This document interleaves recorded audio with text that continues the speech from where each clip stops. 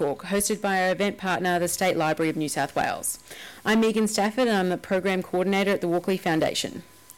You've probably all heard of the Walkley Awards, which benchmark excellence. Along with our awards, we host an exciting year-round program of industry and public events. Independently funded, the Walkley Foundation's core mission is to foster excellence in journalism and support a robust and independent media which deepens and enriches democracy. Tonight we'll be talking about the risks, physical, psychological, political, for foreign correspondents and the local fixers who work with them. As international bureaus are increasingly depleted and more foreign correspondence falls to freelancers, what measures are in place to protect and support them, particularly as journalists become high-profile targets in terror campaigns? It's a timely discussion as we're currently running the 30 Days of Press Freedom campaign. Check it out and add your voice to the social media story at hashtag 30DaysPF. We're also preparing the Press Freedom Australia Dinner on May 1.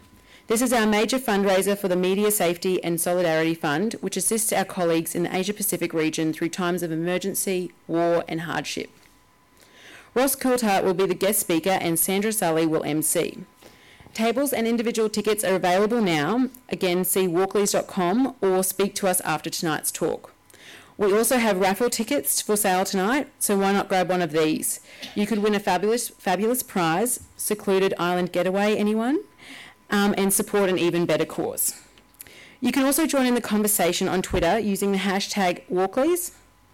I'll just go to the next slide, but please switch those phones to silent. Without further ado, let's hear from our panel, and what a brilliant group we have for you this evening, some of Australia's finest foreign correspondents. Our wonderful moderator will tell you all about them before he kicks off tonight's discussion, so let's meet him. Eric Campbell is one of Australia's most experienced international reporters. In a 20-year career as a correspondent, he has worked in more than 100 countries. He was the ABC's Moscow correspondent from 1996 to 2000, covering upheavals in the former Soviet Union and Yugoslavia, including the wars in Chechnya and Kosovo. Sorry, I'm very bad at this. I have even written little notes. From 2001 to 2003, he was based in Beijing covering China and Afghanistan until he was wounded in a suicide bombing in Kurdistan in the first days of the Iraq War. After recovering from his injuries, Eric joined Foreign Correspondent as its Sydney-based roving reporter. Welcome, Eric and the panel.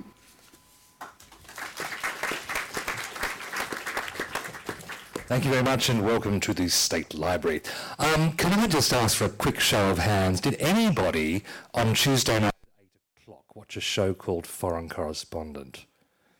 Wow, because you're about the only audience we had. It's very depressing. We came back on air after 6 months off and we had our lowest ratings ever against My Kitchen Rules, which had 1.4 million people. And therein lies the problem.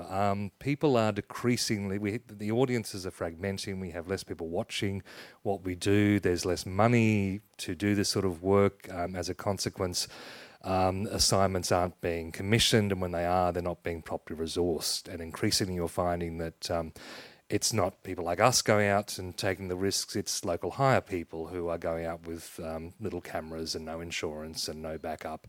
And it's becoming a much more dangerous environment. And a consequence of that is a lot more journalists are being injured and traumatised, and it seems to be in a downward spiral. So having started with that depressing sort of overview, I'm going to call upon my colleagues to give some uplifting stories, and if at the end they haven't had any, I have a video with some cats and kittens on it, which will leave us all with a smile.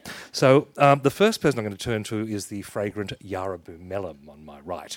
Now, she is my hero, and I'm sure most people's hero here, because she's just really good at shit. And anyway, apart from being Young Journalist of the Year, she is in many ways the way of the future. She not only does what I do, which is go out with a big expensive camera crew, but she often goes and shoots stories herself, and she's multilingual and gets into places where big old white guys like me can't go. So I just wanted to get Yara to talk a little bit what it's like to be in the field without the full resources, because sometimes you go from maximum to minimum, don't you? Yeah, I do. Do these work? Yes. Okay, these work. That's great. So as Eric says, I often go off as a one-man band, shooting, reporting, producing my own stories, often to places where it would be difficult to go in with a crew. But I do both. I do both. I go off as a one-man band and I work with crews, and I've decided that working with crews is far better. Obviously, it's great. It's safer. You obviously have people traveling with you. The quality is better because you're not trying to focus on sound, pictures, interviewing, and the actual journalism itself. But in saying that, sometimes there is a need to go in by yourself, and having that sort of skill has been helpful in doing stories which require a little bit more discretion, like going into Syria or to Bahrain or a conflict zone or a sensitive area where discretion is required. Whether or not it should be done is another matter. I was lucky enough to get out of Syria without getting hurt, and I did that at a time before journalists were getting kidnapped. Now, to go into Syria is a death wish for many journalists unless you have rock-solid contacts who you trust. Fixes are hard to come by, good ones, and even the ones that are good can turn on you and sell you because things are getting desperate, sell you to whoever the highest bidder is. So yes, it looks a little bit. Was I supposed to be the ray of light in this discussion? Yeah, it's really depressing actually what you're saying. The long and short of it is that it is actually becoming more unsafe for journalists to go into conflict zones. Freelancers who are doing it, a lot of them aren't being insured, and outlets are now saying if you do not have insurance, we cannot commission you for work, which has its own problems because a lot of freelancers can't afford the insurance. There are mechanisms in place to kind of move around that. There's one freelance organisation who commissions freelancers to do work for other more mainstream outlets called Story Hunter that says that it will insure all of its freelancers, and hopefully other more mainstream outfits won't commission freelancers who don't have that insurance because it raises too many ethical questions. But perhaps we can hear from a commissioning editor about this, about his thoughts about this. Any thoughts, Brian?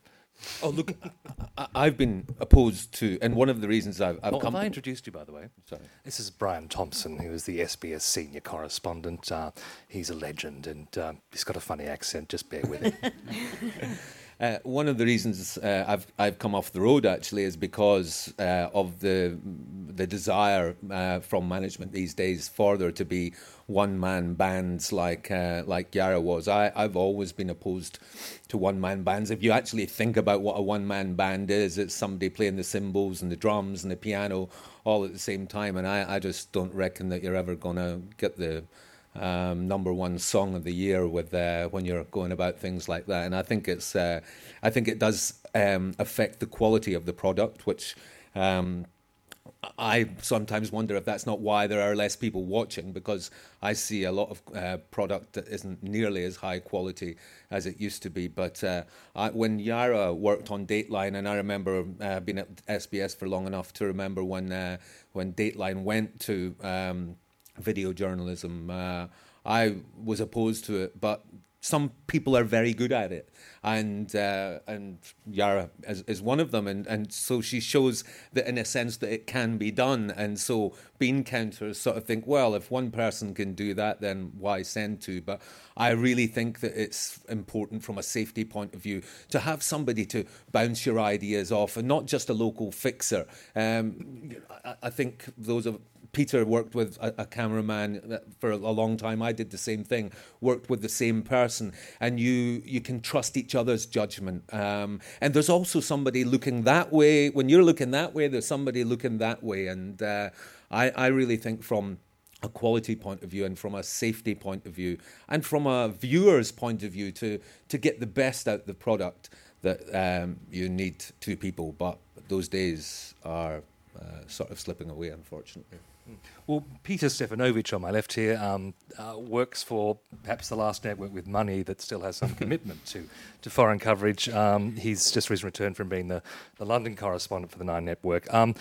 You have gone from conflict to conflict to conflict. I think most notably recently Ukraine, which was an incredibly stupidly dangerous place to be. Even with the resources of a proper network, it's still fly by seat of your pants. Well, while resources and money seems to be getting smaller and smaller, I often only worked with a cameraman. It was just two of us. We never went with security, or we found them to be a bit more of a hindrance than anything else. But one of the advantages with modern day journalism, especially TV journalism on the road now, is that technology is becoming so good that things are becoming smaller and smaller, so it's easier to carry, if that makes sense. So I can, in Gaza, for instance, we were able to broadcast live by plugging in a laptop into the hotel internet. And it was that simple. Didn't really cost us any money with regards to the internet as well, because the hotel gave us a bit of a rate. I don't know how they got the internet so fast, but they were able to get it anyway. But I was able to broadcast live by using just small amounts of equipment, and we did the same thing in Ukraine too. So that's one of the pluses that happens in these areas at the moment too. Have you periscoped? I don't know what that is. There's been a lot of people talking about Periscope lately. I need to have a look at this, I'm just going to actually live stream a few seconds of this. You just go to an app called Periscope, and you go online, and it streams out to whoever's watching Periscope. And you can actually then check it for the next 24 hours. So I just downloaded this last week, but it does have the potential that if you're somewhere where there's a riot or something, you just do that and do it as it happens, and then the newsroom can just get that off the internet. So that's amazing. Skype is handy too. I did a few. Anyone can do that? Anyone, any punter. Any punter. Well, recently there was the big fire in New York, and all the pictures were coming from punters with Periscope. Yeah. By the time the news crews got there, it was all over. Well, I think that's another challenge of journalism and the way things are going. And you were talking about how we shouldn't all be doing one. It shouldn't all just be one person putting together the song, because then you can't really differentiate between the journalists and just your regular person who's uploading YouTube footage online. And I think that's why people are switching off. I noticed CNN for quite a while now. I've had, what do they call it? iView or something. They get their viewers to post in videos, and in a sense, I mean, you can just see that that's where the whole thing is going. Maybe the journalism of the future is with everybody else out there and not with us anymore. Because I heard the guys interviewed that developed that app, and I just sort of thought every manager is going to think, right, great, we can get rid of these expensive cameras, we can get rid of everything now. All you need is an iPhone, and that could be the way it's going. I mean, and maybe I'm a Luddite to stand against it. That's why salaries for cameramen are going lower, because companies don't need to pay them much anymore. They get it for free from viewers. Yeah. But the problem that I see is that with all this fragmentation, the role that we enjoyed of being the storytellers and having some credibility is just going down all the time, which is why I think that I suspect that We Are Dinosaurs and The Comet has struck already. And when you look at the growth in television coverage, you have the odd bright spot like Al Jazeera, which does seem committed to good journalism, even though I was arrested in Qatar 2 weeks ago. That's another story. But you have the propaganda networks like Russia Today and Turkish television radio and Fox News. And what passes for journalism these days is becoming a much smaller field. But that's something different. Just get back to the safety issue. You're on the road with a crew. You have insurance. You have arrangements where you can be flown out if a plane can be brought in if you're injured. If. But it's still, most of those things are feel fairly nebulous when you're actually there and you're confronted with a drunken militiaman on a checkpoint, isn't it? Yeah, absolutely. There was a couple of occasions in Ukraine recently too where you would come to a checkpoint, and the thing that scared me the most wasn't so much the shells that were coming in, it was those soldiers who were manning roadblocks and checkpoints because you didn't know what they were going to do. And most of the time they were full of booze. They'd sit there, they'd be drinking vodka all day, and then they'd pull you out of a car and they'd have their weapons with you and they'd be pointing their weapons at you. You didn't know if it was loaded or not. You had to assume that it was. And they'd be walking around you in a very menacing fashion. And I just had to watch them all the time because I didn't trust them at all. And they stole gear out of our car, and then one would come over, and two, and then three, and then they'd surround you. And then at that point, there was a couple of journalists from Vice, I think. That's a new outlet that's really come along in conflict reporting. They had been kidnapped at around that point too. So they were really targeting the Western media. And so that made me nervous every time that happened. It happened probably half a dozen times. In Crimea, I was at Balaclava when I was held up by men in balaclavas, which I thought was pretty cool. Did you find that the news editor is aware of the dangers? Are you being given the choice each day of whether you go out or not, and how far you go, how much pressure you under from outlets to file, even when you think it's absolutely? It's always up to you. If you're not feeling right, if you're not feeling safe, then it's your choice. I only travelled with a cameraman. On this instance, we had a translator because I didn't speak any Russian, and we needed to go into hostile territory, so there needed to be a conversation between the two groups. But I, maybe sometimes perhaps foolishly, would go too far, just out of intrigue, I suppose. I wanted to know what was over there. I wanted to know what those guys thought or what they were saying. But I'd always have a conversation with my cameraman because I wasn't going to go if he didn't want to go as well. So I'd always say, are you okay with this? And most of the time he would say, yep, let's do it. Let's go and check it out. Otherwise, our story today hasn't gone anywhere. So we need to go and find something. Otherwise, it's similar to the story that we did yesterday. So you would normally just file for the main news bulletin, or would you be filing updates? Or what we do is we always work towards our evening news package, 6 o'clock, which is going to air at the moment. So we'd pick up little bits and pieces throughout the day, but we'd also have to report on the Today Show. So overseas in the Northern Hemisphere, everything's flipped on its head. So we'd be working all day on our evening piece. I hope this makes sense, so bear with me. We'd get back to our hotel at about 6 o'clock in the afternoon local time. Then we'd set up our broadcast equipment and do our live crosses into the Today Show. So our evening, morning here. And then we'd go to sleep and then wake up at 6 or 7 o'clock in the morning, and that's when our evening news package would go to air. So that story that we'd work towards that whole day, it goes to air the next morning. But throughout the day, we have to do our updates for the Today Show and the 11 a.m. news and the 3 p.m. news and the 4:30 p.m. news and the 5 p.m. news. There's no evening nightline anymore, unfortunately. That would have been good for us because that would have been about midday local time. And then, of course, there's Twitter and Facebook. Yeah, we got to keep with Twitter and Instagram and Facebook and Periscope now. Download it. It's free. But it can get worse than that. At the ABC, as a correspondent, you also have the demands of radio. So you have AM, PM, The World Today, you have the regular radio updates, you have Drive Time Adelaide. Just wondering if we can talk to you about what it's like over there at the moment and how you have to queue for food, and, as well as all the online articles. I mean, the demands on correspondence are this enormous monster that chases you down. And often the main danger you have is fatigue because you're serving so many outlets. You're just going through a conflict zone enormously tired, which is like going through a conflict zone drunk in terms of your judgment. And that's when you can make mistakes. Yeah. When you haven't slept in a couple of days, and then you start getting agitated, and your cameraman or your team start getting agitated, and then you start fighting with each other, and you go, right, we need to have a rest for a bit here. Yeah. Yara, how do you find Al Jazeera compared to, say, SBS or the ABC? Well, there's resources. I mean, I think that's what everything boils down to.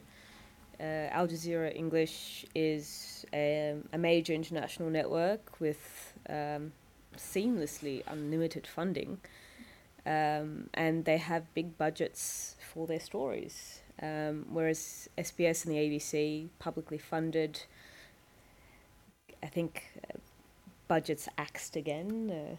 They're kind of getting their budgets slashed regularly.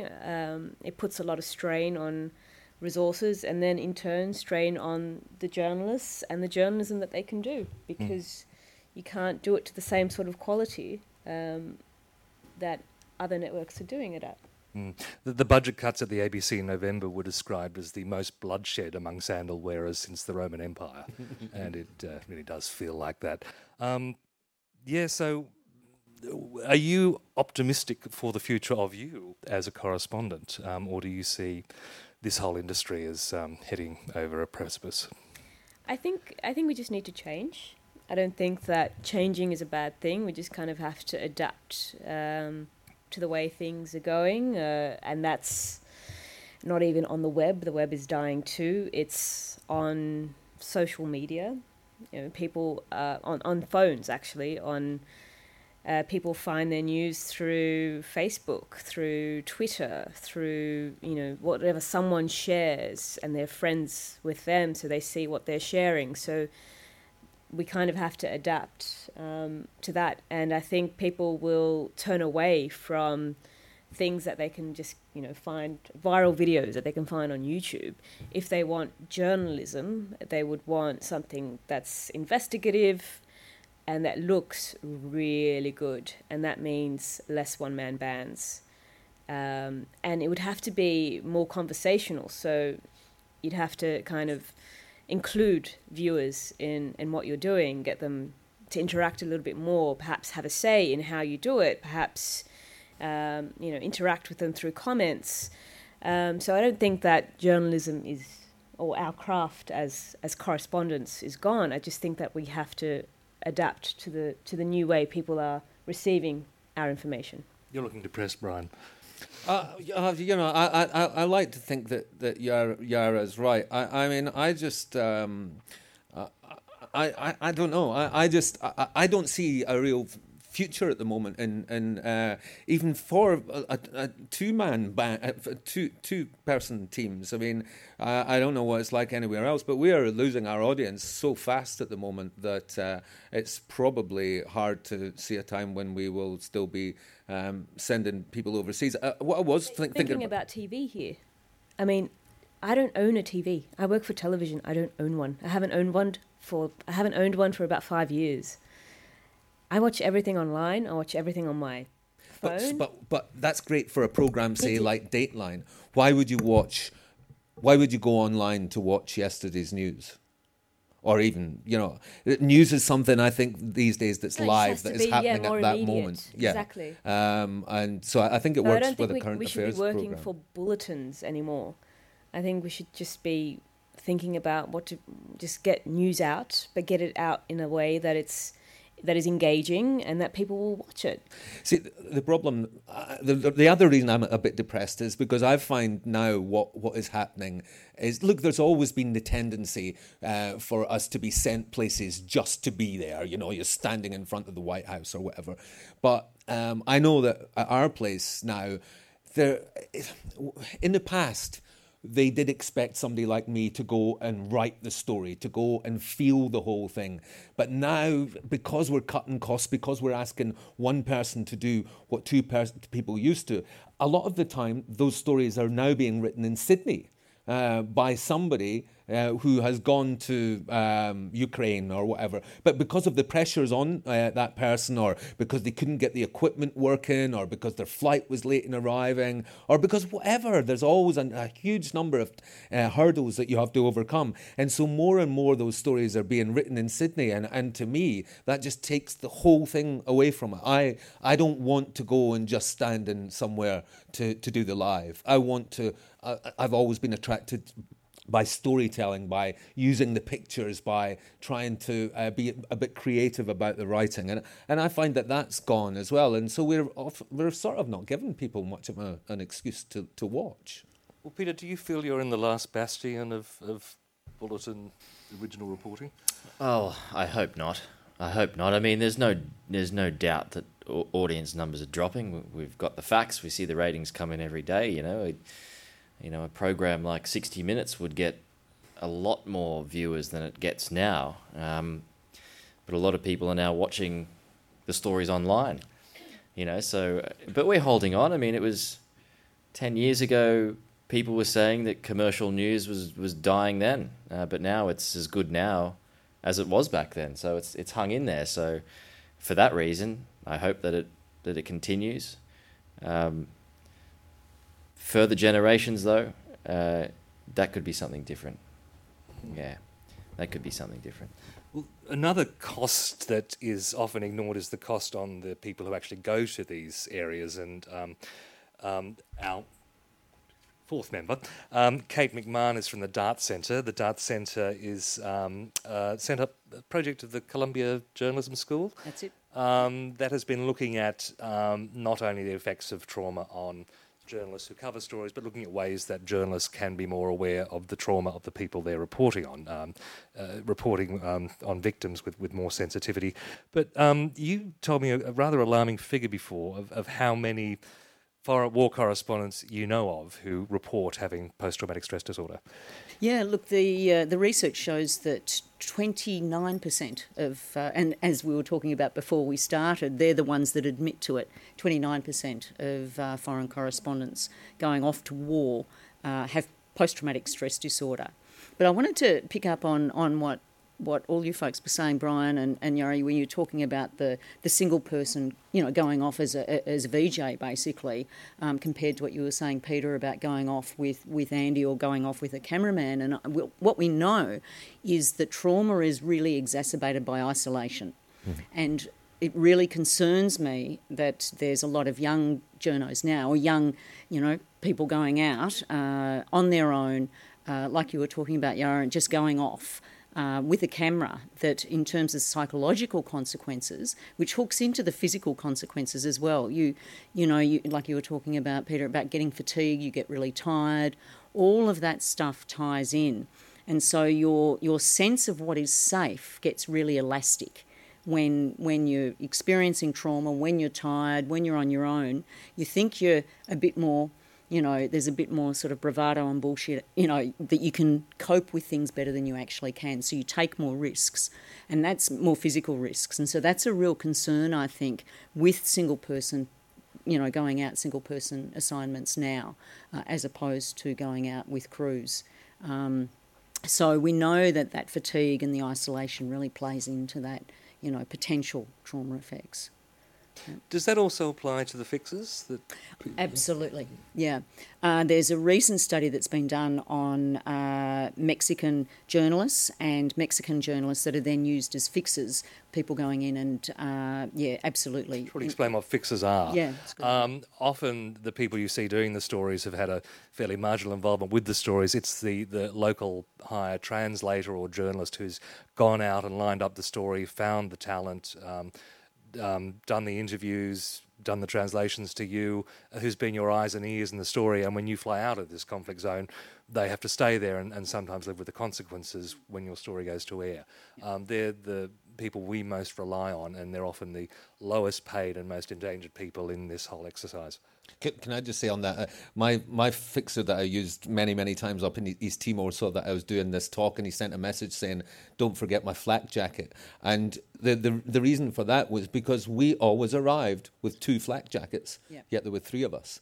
And he's a Western guy, so he was able to actually stand up. A Timorese guy wouldn't have sort of said, where's mine? But he used to work for Reuters, and he sort of said, that's a bit rich. You 2 guys, you come with your flak jackets, and you don't. So right from the most basic, we don't really take into account the dangers that the fixers face, and that's really because the networks really are only concerned about their people, and probably understandably so. But, they don't, as far as I always find sometimes, it depends on the budget. Fixers were a bit of a luxury at SBS. I mean, they would prefer you sometimes to do a story without one to keep the costs down, but we certainly don't really take into account their safety, and that's quite obvious by the fact that you don't arrive with a flak jacket for them.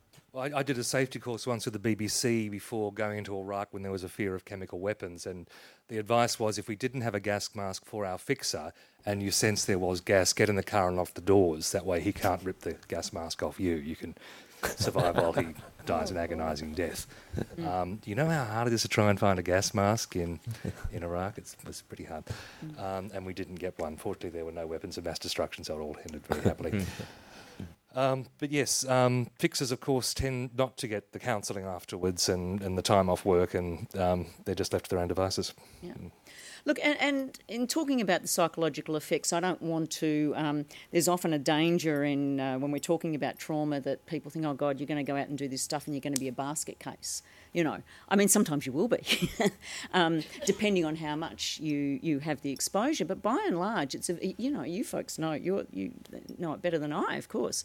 It's an exciting, it's an important, stimulating job. So I think we need to also acknowledge the resilience of foreign correspondents and people going over and doing this stuff. That there's whilst there's 29% of war correspondents with PTSD, the majority don't have that. So we've got to look at that side of it as well. Do you find any increased susceptibility for men or for women? No, interestingly, no. There's no difference in terms of gender, in terms of, especially for journalists. And that replicates also for some ambulance officers, police, the emergency services as well. So there's some sort of... gender protective. I think it's to do with professional role that's protective in that you're doing a professional role, whether you're male or female, that's your role, and that keeps you reasonably safe in terms of the role. When you said the majority of people don't have PTSD, do you think that quite a large a percentage of them might be self-medicating? I mean, I know a lot of people that probably are not the same people that they used to be, and they do things that they never used to do. Yeah. In order to cope with the person that they are now. Yeah, look, that's true. We know that, anecdotally and research-wise, we know that high-exposure professions like foreign corros, cops, military, there's a high rate of substance use and abuse in that. There's no question about that, yeah. And is it just people in the field, or when you have editors who are, downloading vision all day of atrocities and... Yeah, no, absolutely. So what's really interesting is that recently, in 2013, what's called the DSM, which is the Diagnostic Statistics Manual, it's like what medical profession use to diagnose depression or anxiety or schizophrenia. Recently, the latest version has actually put in there for PTSD that you can actually get PTSD if you're watching vision by electronic means, only if it's part of your profession. So if you're a punter that's just watching it on telly and you go, oh my God, I've got PTSD, they won't sign the form. But if you're a video editor, you're sitting in a booth and you're doing it day in, day out, or you're a cop watching a lot of child sexual abuse or porn, graphic, horrible pornographic stuff, you can get PTSD through it. So certainly you don't have to be present for it. Yes, a friend of mine has the gruesome role of sitting there and watching all of the beheading videos coming out of Syria and massacre vision, because she has to sit there and write in detail what happened, how did it happen, what is interesting or different about this particular video incident, and I think the signs were there, and she was I don't want to go on and talk too much about her, but I mean that sort of daily ritual of going in the morning, waking up and finding 10 different videos that you have to go through and seeing which one do you report about, which one is newsworthy, how much can I talk about this particular video without it being too gruesome for our readers or viewers. I think that kind of always that does have a toll on the journalists involved. Yeah.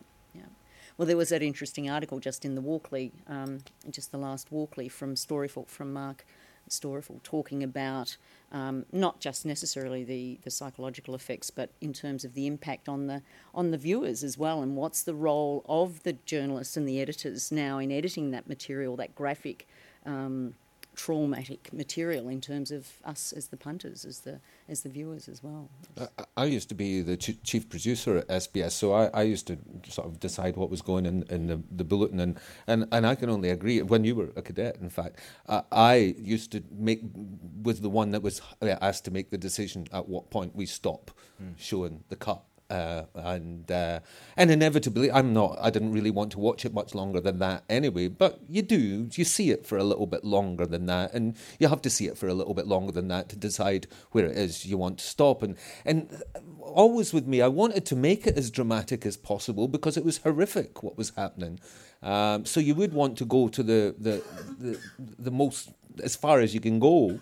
But yeah, somebody is always having to make that decision and to be that person that views that. And then when you see it, it's all pixelated and things like that. So even that, it's not like that, obviously, when we're making that decision where to stop. But even now, people can go online themselves and see it anyway. You know, just out of curiosity, when those beheadings started, and even more recently when the Jordanian pilot was burned in the cage, I had to see, you know, just for my own benefit, in terms of telling the story, and I needed to know what came next, and perhaps we can say that we're watching the video so the viewers don't have to, you know, but I think they would be as curious as I was.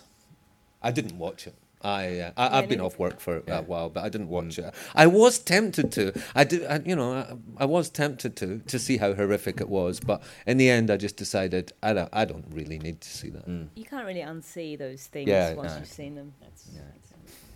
So, Peter, having had covered so many conflicts in recent years, how do you debrief and how do you sort of download? Watch telly. Yeah. Lock Call myself of in Duty my 3. room, yeah. Yeah, you need to decompress. I learnt this the hard way. It was Haiti was the first one I did that was quite traumatic. It was a place where I'd never seen so many dead people. As 250,000 people were killed. And when I first arrived in the hotel, there wasn't much left of that hotel, by the way, but there was a garbage truck that was coming around, and you could smell it coming because it was going around and picking up bodies, and they were just thrown in the back, and then it drove along, and they were being buried in mass graves, and you'd see piles of bodies on the road. That's the kind of stuff that I can't unsee. It's still with me now. But when I got back, I was in the United States at that time. When I got back, I didn't do anything about it. And, you know, a year or two down the track, these images out of nowhere just came flooding back into my mind again. You know, it was almost not PTSD. I wouldn't say it was that, but it was just a moment I had where it wasn't dealt with. And so when Libya came around, or Gaza came around, you know, I knew how to compartmentalize and deal with it. But basically, to answer your question, what we do, or what I do anyway, is you usually get about a week off, and you just do normal things. You know, I don't know what's a normal thing, but I'd basically just watch movies, harmless movies, not violent movies, just harmless movies or comedies, or I'd go and see friends, because it takes you a while to decompress, you know, to let the air out, because going back to society or normal society after being in a third world country or a situation like that, you come back and you think these people got no idea, you know, they got no idea what's going on out there. They're so lucky, you know. It takes a few days to get out of that headspace and then return to normal again, if that makes sense. And you guys, any particular tips on? I didn't handle it well, to be honest, on some of the more difficult assignments. I found myself coming back and kind of locking myself in and taking days before I actually even really wanted to take a phone call and things like that. So I kind of learned the hard way that, and with some help, that I didn't sort of deal the best way with these things. And often talking about it is the best thing. I mean, meeting up with friends even and just talking it over. And you know that's the most sensible things to do. But sometimes you just feel so drained that you just don't really want to do that. And but my advice to people would be do it, because locking yourself and shutting yourself down is not the answer. Yeah, I just pretend that it didn't happen. I'd come back and just be anonymous, wouldn't talk about what I was doing, didn't want questions about where I was going, what I saw. I just try to slip back into my life again, life without that conflict zone. And did that work? Well, not when you're living in one. That's hard to do. I was living in Beirut Actually, out in Beirut for a couple of years, and that kind of couldn't work that way. So I think very much like Peter, I was watching a lot of series all of a sudden, which I never thought I'd be into. But Game of Thrones, guilty. So I think that was kind of one way of just pushing it back. I think I watched Breaking Bad non-stop for 2 weeks. It was like being in a meth Breaking lab. Bad. I don't know whether that was a good thing, but I enjoyed it. Okay, an earlier generation would have just said, harden up, pull your man pants on. Is there any truth, any sense in that? A bit of manly self-denial? No, I don't think so at all. Look, I think, what you folks are saying are really good strategies. Maybe Brian, sort of locking yourself away, but you learnt to deal with it differently. No, look, we're all human beings. We should be affected by shit, we really should be. It frustrates me a bit when people think, well, if you're affected by it, then you're weak. Well, it's because we're human beings. And the more we can get that into our general culture that, we should be, as a society, we should be affected by these things, and hopefully it should stimulate us to do something, both for ourselves but for our society, I think that's the better, But there are lots of strategies that journalists can learn to self-care and that sort of thing where you just I sit and just read Marie Claire. It's no more trauma. I don't want that would traumatise me. Yeah. Marie Claire. That's a good thing to do. To remove yourself from it. So there's a lot of good strategies that people can learn. Sometimes the trouble, as Peter was talking about, is actually recognising the trauma. Sometimes you don't think that you've actually. It's just another life-threatening experience, and so, you go away and you don't really, and it's only afterwards, and sometimes much longer afterwards, you realise that, wow, that actually scared me a little bit more than I acknowledged at the time. Yep. Well, I'm wondering if we should move to questions. Is there anyone in the audience with any curiosity? Gentleman up the back. Should we pass microphones around, or? Okay. I'll preface this with just a little anecdote. I worked with one of your colleagues, Eric, Mr. Borman, after he'd come back from, it was Trevor Borman, after he'd come back from Lebanon, I think he was. Mm-hmm. And we were doing a story on the horrendous fires that were burning Sydney at the time. This was many years ago. And the cameraman I was working with was a real gung-ho guy. And we were jumping fences and getting up close and personal to this fire. And Trevor turned around and said, I've just survived 3 years in Beirut. And if I get killed in a fire here in Sydney, I'm coming back to haunt you, bastards. But two questions. And that, when you travel as correspondents, do you consider arming yourselves, considering who you're possibly dealing with? And do you travel as identified journalists? In other words, do you have passports that clearly state that you're a journalist or a cameraman or something? Or have you got a nondescript title in your passport? Or have you got a couple of passports that you can shuffle around? Mm. And as a third question, which you can go on to at some later stage, how do relationships survive when you're out there? Whoa, thanks. Getting into the big issues there. I'll start with the passports question with Yara, because you worked in the Middle East, of course, and having 2 passports is the bare minimum, isn't it? Yeah, you need to have 2 passports in the Middle East because there's some countries that don't talk to others. So in order to get into, say, to travel from Israel to Lebanon, you would have to show one passport to the Lebanese and use the other one with the Israelis, because technically Lebanon and Israel are still at war. And that applies also with Syria. You can't get into Syria if you've got an Israeli stamp, and I think it applies to Saudi Arabia. I'm not quite sure. So you just need to have certain passport stamps, certain stamps in one passport that would be friendly to whichever country you're going to, and then another passport for those other countries. And sometimes you don't identify yourself as a journalist. Yeah, sorry, yeah. Yeah, when you do, I think authorities actually are more comfortable if they know that you're a journalist, if you're a known entity, that there's a network behind you, that you're not some rogue person who just, is going to check out, some war zone or speak to an organization, and, then it's your hobby or something like that, and you're more likely to do something reckless or get yourself into trouble. So I think there are times when it's better to identify yourself as a journalist, and that's usually when it comes to governments and authorities. Sometimes in conflict zones, especially now in conflict zones, identifying yourself as a journalist is dangerous, because you can be used as propaganda from one side or the other. Definitely, if you're in Syria or Iraq, you don't really want to let the militiamen who stopped your car know that you're a journalist, because you don't know if you're going to be sold off to the highest bidder and ransomed, or worse, end up like some of the Western journalists or even Syrian journalists who've had their heads cut off for propaganda purposes.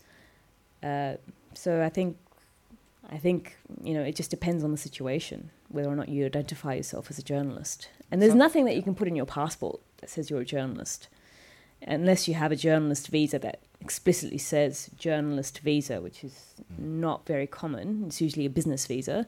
There's nothing actually physically in your passport that would say you're a journalist.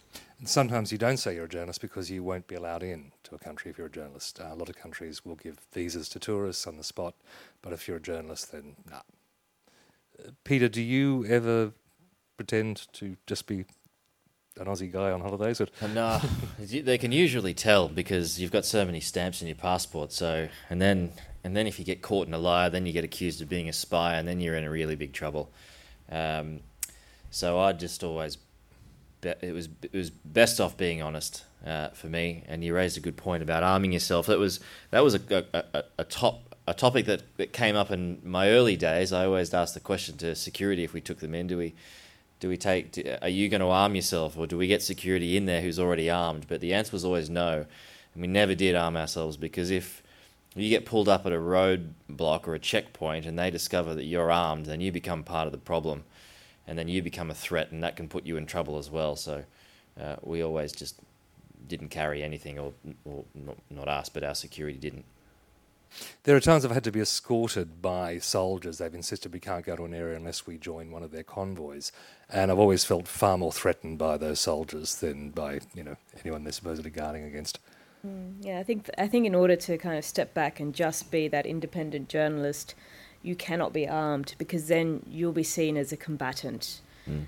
So even if it's dangerous and everyone says to you, you should have a gun,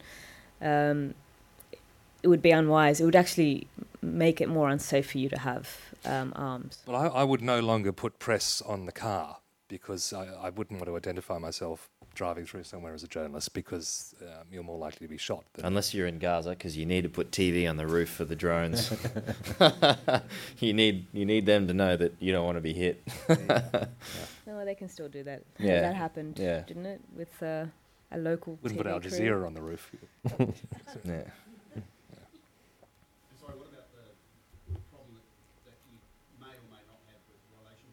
I was hoping you'd forget about that. I'll pass on that one. Yara, any thoughts? They rarely work.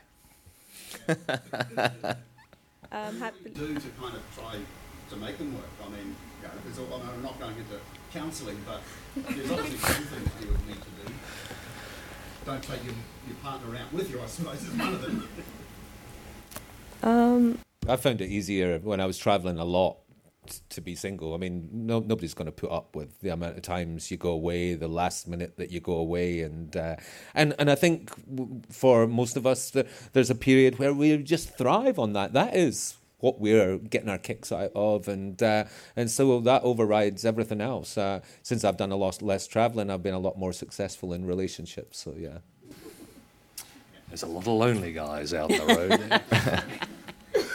No, I think as long as your partner is fine with what you do, and you try to minimise certain things. So I try to plan my trips. I'm lucky because I don't work in the daily grind of news. I work in more long form, so I can plan ahead and try to keep those trips far apart so that I can spend as much time as I can with my partner. There's a difficulty if your partner is also doing this, because then you never see them. You never sync up. No. Peter, any thoughts on relationships on the road? No, I was always unsuccessful. They would always fall. But it was, I agree, it was best to be single for me for so long. Work always came first. I was pretty ambitious, and I always wanted to go from one job to the next, and I loved that life, leaping from one to the next. But the relationship thing, for that reason, they all fell over very quickly, because they don't. The girls never really understood. If I was on a date and I was having a meal, and then all of a sudden a call came and there was a riot in Greece or something like that, and I was like, well, Here's my dessert. You Been pick great. up the bill? But I think all of us have shared some pretty romantic sunsets with our smelly old cameraman. yes. Yeah. No. I was wondering, with the Peter Greste case, has that, and his colleagues, has that impacted? I know you're mostly back in Australia, but how much impact do you think that's going to have on the way people operate and gather stories? Like, are people going to be more cautious or change any way they gather their stories? Well, I think Peter Greste was put in prison on national security related charges, and I think Australian journalists have a little bit more to worry about there with the new laws that have been passed relating to national security and reporting on that. So, if anything, we need to be cautious here rather than overseas. The Peter Greste case was more, the Al Jazeera journalists was more about a power play between Qatar and Egypt, and it kind of evolved into this let's free journalists and freedom for journalists, but there was a lot more going on the upper levels there. Egypt for us made a difference of how we tackle these things, not necessarily Peter Greste. I mean, if you remember right in the outset when they were trying to overthrow Mubarak, and there was a lot of journalists got injured. A lot of us got caught up in pretty scary situations, and there was one of those trips that we all had to get evacuated, actually, and the cost to each network was $30,000. So for SBS, that was the decision round about then, that we probably weren't going to do those stories anymore. We were going to rely on the BBC and CNN to get those, because we really just, we can't really afford those sort of last minute costs. And so just the danger we were put in Egypt did change my then boss's view of the sort of stories we might cover. Yeah. I don't sense it's getting any less dangerous. It seems more restrictive. I mean, as countries get more sophisticated, they get more sophisticated in restricting journalists. It's not this process of countries opening up. I think in Western countries as well, it's getting harder to operate. And in Australia, thank God our government believes in freedom. I just wake up happy every morning knowing George Brandis is in charge. Any more questions? I think this may have to be the last one. Just got a question. When you were saying travelling with military convoys, with things like Iraq and Afghanistan, where journalists are embedded, and I've read stories about journalists having to wear the same uniforms and same body armour and helmets as the soldiers.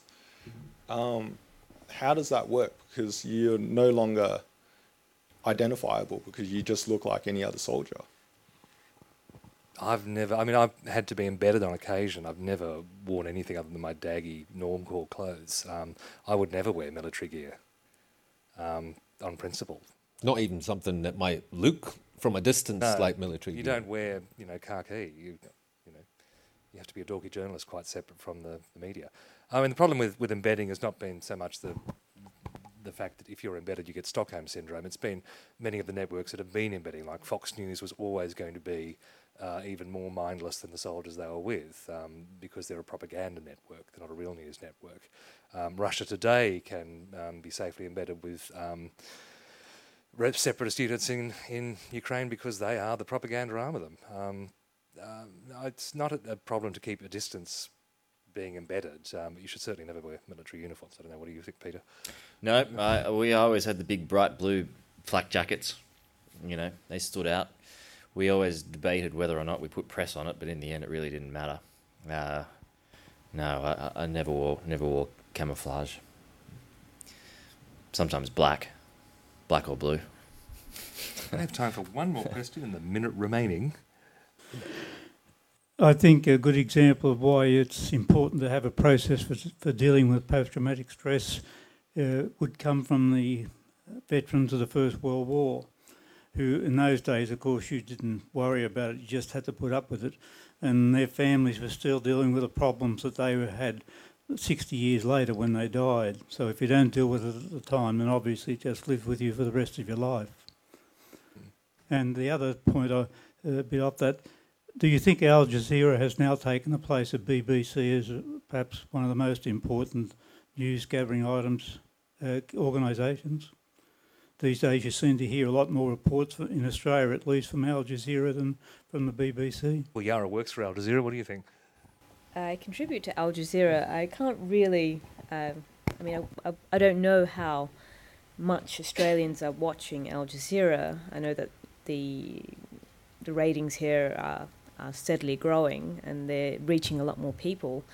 I think that the BBC will always have its place as one of those reputable international companies that people turn to. But networks like CNN and Al Jazeera English are a lot more innovative and better funded. And I think that's what it will come down to in the end. Al Jazeera English is very different from Al Jazeera Arabic in terms of values and its sense of journalism. And can I say that Qatar, the home of Al Jazeera, does not allow free journalism, as I mentioned. I've just been arrested there. Mm-hmm. Why don't you tell us about that? Well, we had a shooting permit, but it covered about 4 square centimetres in the centre of the city. We had to shoot the entire story with small cameras, risking arrest. We only had one official thing allowed to shoot, and that was a media tour of a stadium under construction.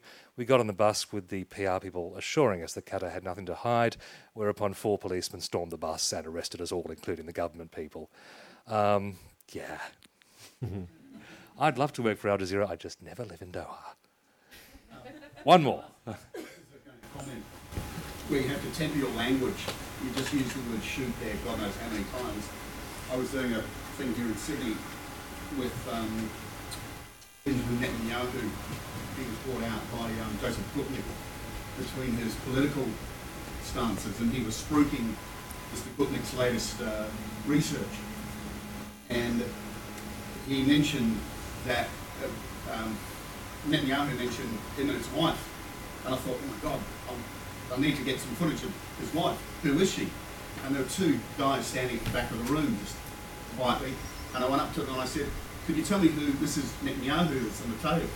And they went, why? And I said, well, they said, who are you? And I said, well, I'm the cameraman. And they said, why do you need to know who she is? And I went, because I need to go and... And very quickly, I didn't say shoot her. I said, because I need to get some footage of her. And they were Mossad agents. I think I would know who would have been shot that day. Well, that's probably a good note to end on. A warning to us all. All right, well, thank you very much to my panel members, Yara Boomelem, Brian Thompson, Peter Sevenovich and Kate McMahon. And thank you all for coming and asking some unusually clever questions. Normally get some really dumb ones, but you've been a fabulous audience.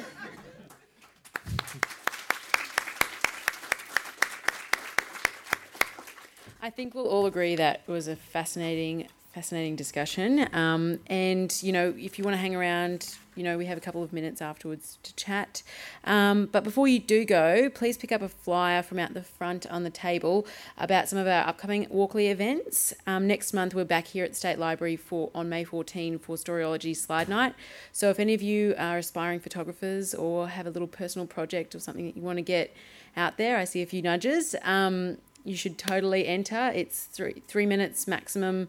Go to our website, find the submission guidelines, and don't forget your raffle tickets. That's a must if you want to win this awesome holiday in Queensland.